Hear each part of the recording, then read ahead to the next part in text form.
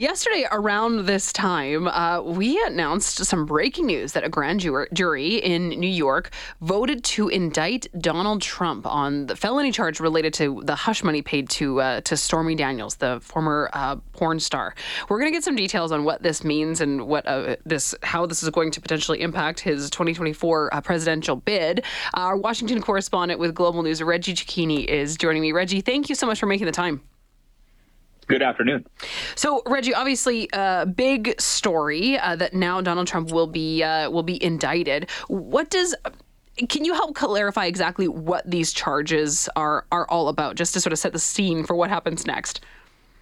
I wish that I could. We don't know what the charges are that are inside this indictment. They're sealed, and they won't be announced publicly, or at least they won't be presented until the former president is arraigned next Tuesday. And interestingly, the former president himself also doesn't know what these charges are, but there are reports, Chelsea, that suggest there could be upwards of between 30 and 35 charges inside this indictment, meaning that if this did link to the kind of potential falsified business documents that have ties to the hush money payments, there are also possibilities that somebody may have flipped that is in the Trump orbit, possibly his former CFO that's in jail right now, that's really spilled the beans and opened up the book. So this could dive much further into kind of Trump's business orbit. But again, it's speculative until we find out what happens on Tuesday. What's he saying? I mean, obviously, he's got this 2024 presidential bid. He said that he wants to stay in this race no matter what. But now that this has gone through, I mean, is he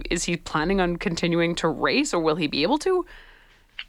Yeah, absolutely. He can continue to race. And realistically, at least constitutionally, nothing would prevent Donald Trump from continuing his march towards 2024. And kind of looking beyond that, if Trump were to maintain these indictments, if this goes to court, if he were to happen to lose in court, if he were to be convicted, if he were to be incarcerated, nothing would prevent him from being able to go out there and try to secure the vote. He could potentially win the vote and become the president while incarcerated. Obviously, those are a bunch of speculative and what-if scenarios, but under the Constitution, none of this plays a role in Donald Trump's ability to become the president and to secure a second term. He is not dropping out of this race. He is using this to his advantage. He is already fundraising off of this, along with a number of Republicans and Democrats. But this is now putting a kind of political and kind of growing round of angry mark on the Manhattan district attorney, who is now kind of at the crosshairs of both Donald Trump, his team, and the base. Wow, it's like a soap opera. And I don't know if I'm really surprised about any of this anymore. What happens immediately next, Reggie? So immediately, Donald Trump is going to have to leave Florida. There is a plan for him to fly into New York City on Monday night. He'll overnight at his New York residence in Trump Tower. Then the arraignment will take place Tuesday in and around 2:15.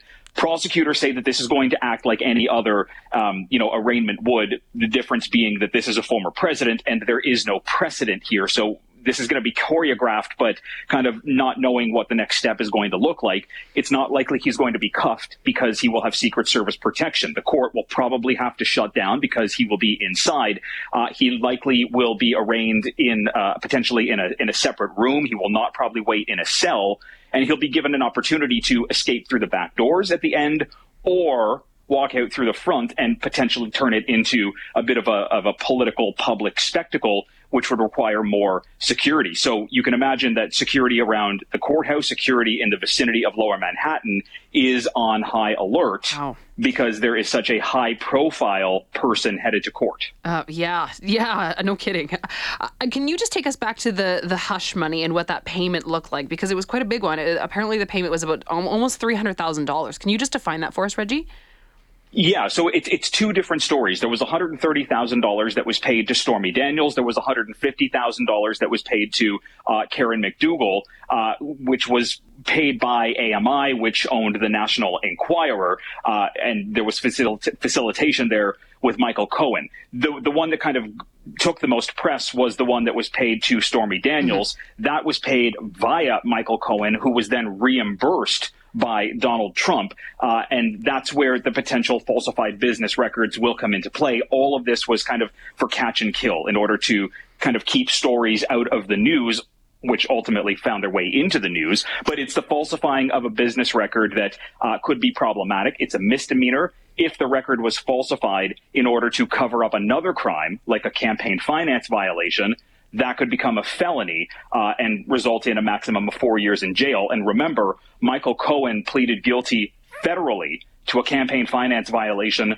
linked to the Stormy Daniels payment. So there is a bit of a precedent here for what the base allegation is. Again, we don't know what anything is, though, until the indictment is finally opened up. Okay, Reggie, thank you so much for explaining that. Really appreciate your time. Tried my best. Take care. Reggie Cecchini is our Washington correspondent for Global News, talking about Donald Trump being officially indicted by a grand jury in New York City. And this will obviously unfold in a very dramatic way, as everything surrounding him seems to.